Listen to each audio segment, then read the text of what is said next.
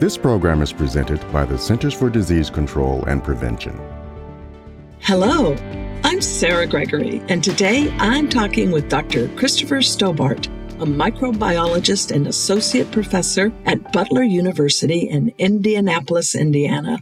We'll be discussing the emergence and virology of tick-borne bourbon virus in the United States. Welcome, Dr. Stobart. Thank you for having me. What is bourbon virus? Well, bourbon virus is a tick-borne virus that we know infects a variety of animals and recently has been discovered infecting humans. And when and how was this first discovered? In 2014, there was a man in Bourbon County, Kansas, which is one of those counties right on the border between Kansas and Missouri, about 2 hours south of Kansas City, who had been bit by a tick and started having fever, joint pain, diarrhea, things you would associate with common tick-borne infections. Went to the clinic and was put on a broad-spectrum antibiotic, thinking maybe it might be Lyme disease. However, he didn't respond to that treatment, and regrettably, he wound up dying from that infection. All the tests that performed with known tick-borne diseases tested negative, and so samples were sent to the CDC, and it was the CDC that actually discovered this was a new virus, now known as bourbon virus. And how is it different from other tick-borne viruses? That is a really hard question to answer because there aren't a lot of known tick-borne viruses and far less than there are tick-borne bacterial infections. For the known tick-borne viruses that we have some information about, say, for instance, Heartland virus, which is another common tick-borne virus that people will talk about in the United States, it seems to have very similar symptoms. It seems to have a similar type of genome. And the host range, the range where we find the virus based on the organisms that carry it, in this case ticks, seems to be increasing for all these. So I can't really answer that directly because we just don't have enough information for a lot of these viruses to know the specifics on what they are and how they act. So just for the audience, let's clarify here. Once again, between virus and bacteria, viruses cannot be treated with antibiotics, correct? That is correct. Treating a viral infection specifically with antibiotics would not be effective. What we will often see is people will get infected with viruses, and then there will be a second infection of bacteria that will hop on, and then sometimes doctors will prescribe antibiotics to treat that bacteria. But treating the viral infection with antibiotics is not going to be effective. Okay, I see. So how is it spread to people? Just by this tick bite? Yeah, so all the known cases to date seem to be associated with tick bites. There has not been any evidence of it spreading to people from other people or from any other animal. Is there a particular species of tick that we now know carries it? Well, up until recently, the only known tick in North America to harbor the virus and transmit it was the Lone Star tick, which we find throughout the eastern half of North America. It's a very common tick. However, recently, and this is in the last year, it was also found in an invasive species, Asian longhorn tick, as well. So this suggests that it could be carried by other ticks, but the main one to date we know of is the Lone Star tick. Can ticks carry, multiple bacteria and diseases and viruses? I mean, if I got bit by a Lone Star tick, could I get 3 different things? It's certainly possible. We know that these ticks, as well as other types of insect vectors, such as mosquitoes, can harbor multiple different pathogens. This virus, bourbon virus, we know is relatively rare, at least based on the cases we've seen to date in humans. But it is certainly possible that someone could get a co-infection from a tick bite with some other kind of pathogen, whether it be bacterial or viral. I've done so many tick podcasts, and that's the first time I thought about that. This is very disturbing. I think you mentioned the symptoms of bourbon virus, but could you go back over them, and can it be fatal? Sure, yeah. So bourbon virus infections look very similar to other infections transmitted by ticks, both bacterial and viral. Usually they start with a fever, fatigue, joint pain, often nausea and diarrhea. So that's not something you can just nail down initially and say, oh, I've got a bourbon virus infection. Unfortunately, there's a lot of things that cause those. And so I don't want people to be alarmed hearing, it causes these diseases and be thinking, I got bourbon virus. But where it differs is that the virus seems to, during the later stages of disease, move to infecting multiple organs, and people will often have shock to the system, heart issues, And that's why this virus is associated with a very high mortality rate. And in most of the cases to date seem to have resulted in death. It's a virus, so it's not actually treatable. Is that correct? I mean, doxycycline, as we said, won't work on it. It doesn't sound like much works then, or is it because people don't know what it is initially? It's a combination of a few things. The big ones, as you said, we just don't know a lot about this virus. We just discovered it in 2014. So what I can tell you from laboratory studies, it seems that there might be some possible treatment options, whether increasing our immune system's response with different types of chemical agents, or even trying to block the virus in its replication. All those seem to be dependent upon early treatment. However, none of those have really been proven clinically because we just haven't had enough cases to try out and develop a regimen of treatment for bourbon virus infection. And is there now a specific test for it? Well, there isn't. With the current pandemic, I know you can go to the store, your local shop, and you can pick up a kit to test for COVID and see if SARS-CoV-2 virus is there. Unfortunately, this virus, we don't have a commercially available test. All the testing that's been done to date really has taken one of two different forms, both done in a laboratory setting. One is testing blood to see if your body carries antibodies to suggest that you've actually seen the pathogen before. And the other way is to test using PCR. Now, those should sound familiar because those are very similar types of tests that have been done early on for the coronavirus pandemic. But again, both of those have to be done in laboratories. There isn't a commercially available test for bourbon virus, or regrettably for any of the other tick-borne viruses that impact individuals here in North America. So you would have to go to the doctor, and the doctor would have to order specific tests for specific things. Exactly. Your local doctor or healthcare professional would have to go and order those tests, send some samples to the lab, and hopefully that laboratory would be screening, if they believe it's a tick-borne pathogen, be screening for those known tick-borne pathogens. And I can tell you that there's a lot more laboratories now that are including, as they're doing screening, they're including screening looking for bourbon virus specifically. Okay, so since this is a relatively newer tick-borne disease, do doctors even know or to think of it when they send it off? Or is it just because, like you said, the labs know about bourbon virus, so they would just do a panel that included all these things? Most of the time, we're talking about panels. The doctor says, I believe this is a tick-borne pathogen. It's a bacteria or a virus. We're not sure what it is, but we know that there was a tick bite. We know that the symptoms seem to cover the same array of diseases that we associate with tick-borne pathogens. So they'll send it to the labs, and those laboratories in their panels, whether it be screening using serological tests or screening more commonly now with PCR-based tests, they're going to be looking for in that panel these common pathogens. And bourbon virus has likely been something added to several of these panels, and hopefully we'll pick up more incidents of this if, in fact, it occurs in people. Do we yet know how rapidly it's spreading? Sadly, the answer to that is no. Basically, we don't know exactly where it is, other than where we've seen cases and positivity to date. We know that there's been several human cases in kind of one part of the country, and there's also been a few serological evidence of animals somewhere else. So our best guess is that it seems to mimic where the ticks are and where the ticks are expanding to. But we don't know whether there's more virus out there today versus yesterday. We really don't have that information. And that's what is of key concern to ecologists is where is this at and who's carrying it, what animals, what organisms are carrying it, and where's the potential to jump into humans.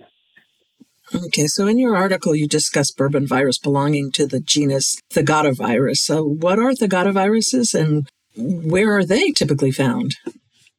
Thagatovirus is a group of viruses that are distantly related to influenza. Okay? So they have a similar type of genome, but not necessarily the same type of disease.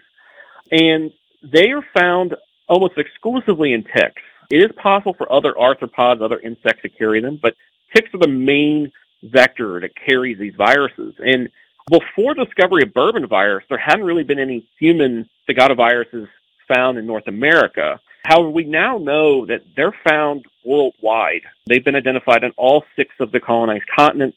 We know they're present in a variety of different types of ticks.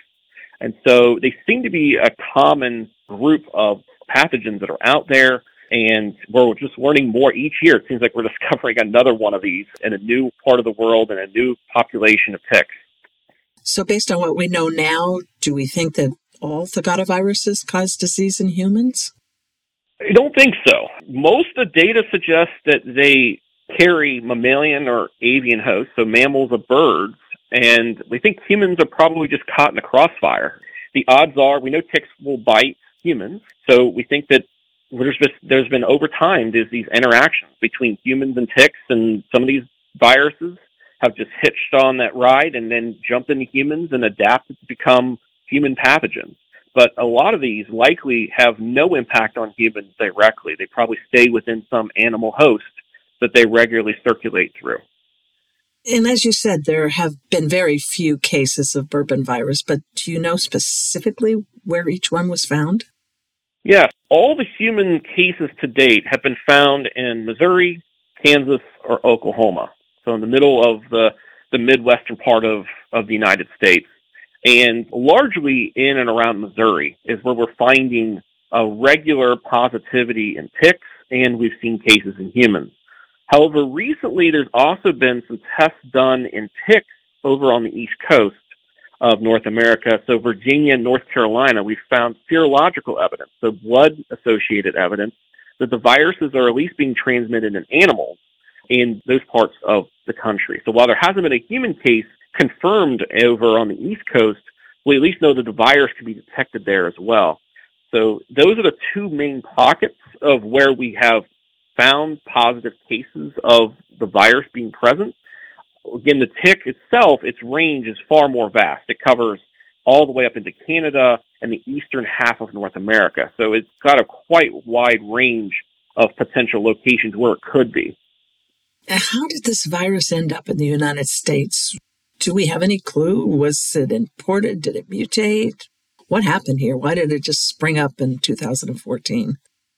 It's very likely that something that's bourbon virus-like has been present in the United States and North America all along. And as we're talking about with the Thagatoviruses, we're discovering a lot of these viruses. It's not that they recently emerged, it's that we're just discovering they're there. And it's very likely that a virus like bourbon virus has been present for potentially hundreds, if not thousands of years, and has only recently either been identified or has jumped from an animal into humans and adapted to humans to cause some kind of apparent disease. So it's very likely this pathogen, it didn't come from abroad, it didn't come from another continent per se, but it likely started here and just adapted into humans. Or we just simply didn't know it was there. As technologies advance, we're far better today of detecting things, sequencing things, doing surveillance, and we might have just picked it up in the noise that's been in the past undetectable. Since there's so few cases of it, has there been any surveillance established to track it?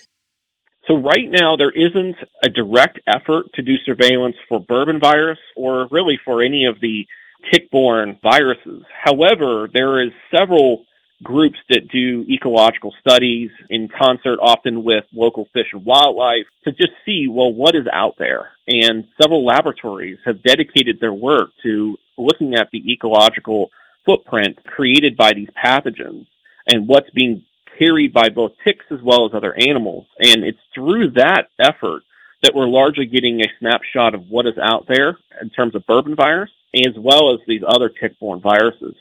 So to date, it's mostly been driven by the scientific community. The CDC, Centers for Disease Control and Prevention, have been very important in also confirming when there have been human cases, confirming that those are in fact cases of bourbon virus. And so this effort largely has been stemming from the health community as well as the scientific community through ecological studies and looking at clinical cases that have occurred to date. And did we say yet how many cases there have been?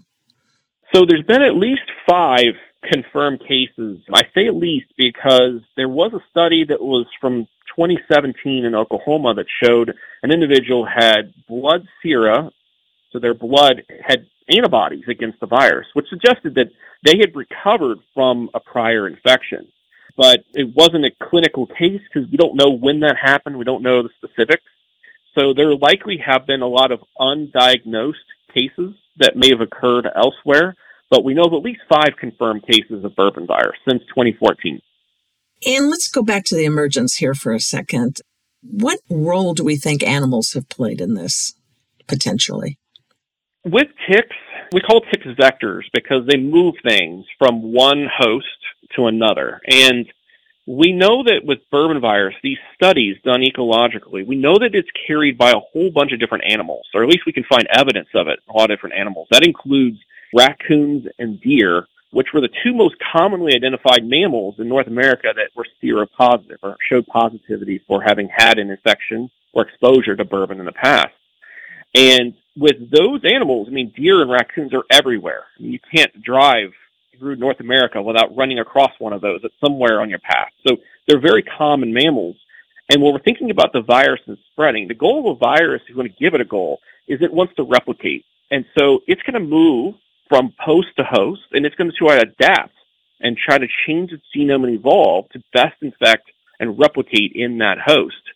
Now, when it comes to mammals and humans, if the virus is in mammals and is being carried by these mammals, and there's continued exposures with humans, that gives the probability of a potential mutation or evolutionary change favoring movement towards humans an uptick, right? We have a higher chance of having those events occur. And this is why it's possible that this virus may have been carried in those mammals for a while and only recently jumped into humans because of the right opportunity and exposure from a tick to the virus. So the mammals harbor the virus. They may help it amplify or grow and replicate, and they also may help with spread. And while I mentioned that the virus has only been found in these ticks, it's possible that the deer and raccoons could take this pathogen elsewhere because their ranges exceed that of the Lone Star tick. And so it's possible they could expand the range and carry it to ticks in other parts of the country or expose it to other animals through contact. How does your comprehensive review of bourbon virus contribute to public health generally? Bourbon virus, we have several of these independent studies, but we really hadn't had a good comprehensive review of what bourbon virus is. And when we were trying to figure out about this virus and learn about its nature, it was hard to understand what exactly it is. And this is an issue for not just bourbon virus, for a lot of these tick-borne viruses. The literature is limited. So the goal for this review, and what we hope this review will do, is provide in one place an overview of what this virus is, what we know about it, where it is, and also hopefully give some direction to scientists who are trying to figure out what do we need to study, what do we need to know about this pathogen. And that's where the true benefit for this review is. And for clinicians, being aware that this virus is out there, again, it's a low probability event, but you never know what you're going to have come through the door of a clinic. And keeping in mind that tick-borne pathogens may continue to increase in prevalence, certainly as we see changes in climate here in North America. What further research do you personally think is needed then? Well, I think there's two main things that we need to do. One of them starts ecologically. As we mentioned, we don't really know where the virus actually is. What we do know is where we've found confirmation of its presence, but that doesn't give you a geographic footprint of exactly where it is. Like it's mostly to date been driven by where the tick is. We know it could be here because the tick is here. But doing more ecological surveys, sampling ticks and testing for bourbon virus in parts of the tick range that we haven't really looked at. So again, we have these two pockets in North America. We see lots of presence of it in the Kansas, Missouri, and Oklahoma part of the United States. We see presence of it in Virginia, North Carolina. But is it in the Great Lakes region? Is it in the South? We know the ticks there, and we know there's a lot of those ticks in the South and the Great Lakes. But are they harboring the pathogen? So that's one element, is where is this actually at? And the second side of it is, from a scientific perspective, we need to look more closely at the genome of the virus and try to understand if there's been any changes and how quickly this virus is adapting or evolving. As we've seen with the coronavirus pandemic, we keep seeing these variants and these changes that occur in the virus that cause it to change its ability to infect and spread. Well, as you might imagine, that same principle is really important for bourbon virus. Is it adapting? Is it changing? And if so, what are those changes doing to the virus and its ability to adapt and spread? So there needs to be more genetic analysis of the virus as well. Now that winter is here in the United States, should people still be watching out for ticks? Well, everyone seems to think that ticks can't bite you if it gets cold outside. And the reality is as long as it's not frozen, as long as it's at least 40 to 45 degrees, like ground temp, ticks can potentially still bite. So there is still the potential to get tick bites, and people should still be vigilant, especially when they're walking through tall grass or walking where there's low-hanging trees, where there's a high probability of coming in contact with ticks. So while certainly the prevalence of ticks is declined with winter, that doesn't mean the ticks are not there. And certainly in the parts of this country that are still above 40 to 45 degrees, you can definitely still get tick infections. You can still get tick bites. What should people be doing to protect themselves against tick bites? Are there any new repellents on the market or in research? Regarding protecting themselves against tick bites, it's the same old things you would have done in the past, right? You want to put a barrier between you and the tick. So wearing long pants, wearing long sleeve shirts when you're in tick territory. And while ticks could technically be anywhere outside, you're most likely to come in contact with ticks when you're brushing up against tall grasses or you're brushing up against low-hanging tree limbs, because we're going to find them attached to those surfaces waiting to latch on to a new host. So if you know you're going to be in the woods, if you know you're going to be in tall grasses, wearing long sleeves, wearing long pants, that's one key thing. The other side of it is, of course, repellents are very effective. And you ask about, are there any new repellents in the market or any research? There's always new research going on, but the market, as it is, the repellents that are there are actually quite effective as they are to date. The key is making sure you wear them. So I know that a lot of clothing, you can have permethrin added to it, which is a good defensive molecule that's incorporated. You can spray it on the clothes as a good barrier so the ticks don't want to attach. So thinking about this as two levels of defense. One is physical barriers, having clothes, having clothing that can block. And the other side of this is the chemical defense, having some kind of a repellent or inhibitor that's attached to your clothing to block the ticks themselves. So just being vigilant, being careful, knowing, hey, I'm going to be around ticks is a key part. And then lastly, of course, if you are around an area where there's ticks, checking yourself immediately after exposure. So checking over your body, making sure you don't have any attached ticks. We know in some of these cases of bourbon virus that people had ticks on them for a long period of time. And the longer a tick is attached, the higher probability there is for transmission of whatever that tick might be carrying to that person. So just making sure that we're vigilant as we're out there. Tell us about your job and how you came to be working on tick-borne diseases. As an associate professor at Butler University, my day job is working with undergraduates here at the university. So I teach several courses a semester. I run research with undergraduates in my lab, and we don't directly work on tick viruses in my lab right now. We started doing some studies to look for viruses in ticks, like bourbon virus here in Indiana, which there's not been any cases to date or any prevalence shown to date of bourbon virus in Indiana.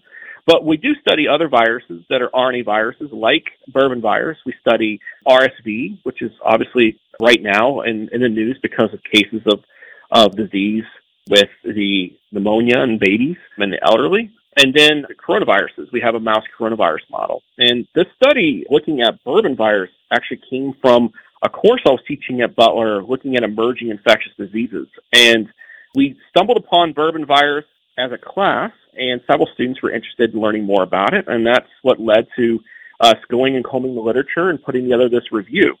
And that's why if you look at the list of authors for this review, most of them are undergraduates or recent graduates who were part of that course as a senior level course and have had the opportunity to explore this virus and learn more about it. And we're excited to share it with the rest of the country and hopefully put more of a spotlight on this virus as well as related tick-borne viruses.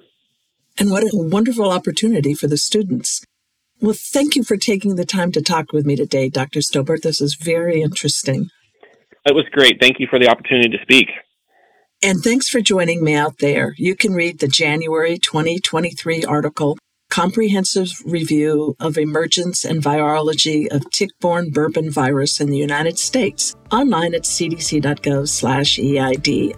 I'm Sarah Gregory for Emerging Infectious Diseases. For the most accurate health information, visit cdc.gov or call 1-800-CDC-INFO.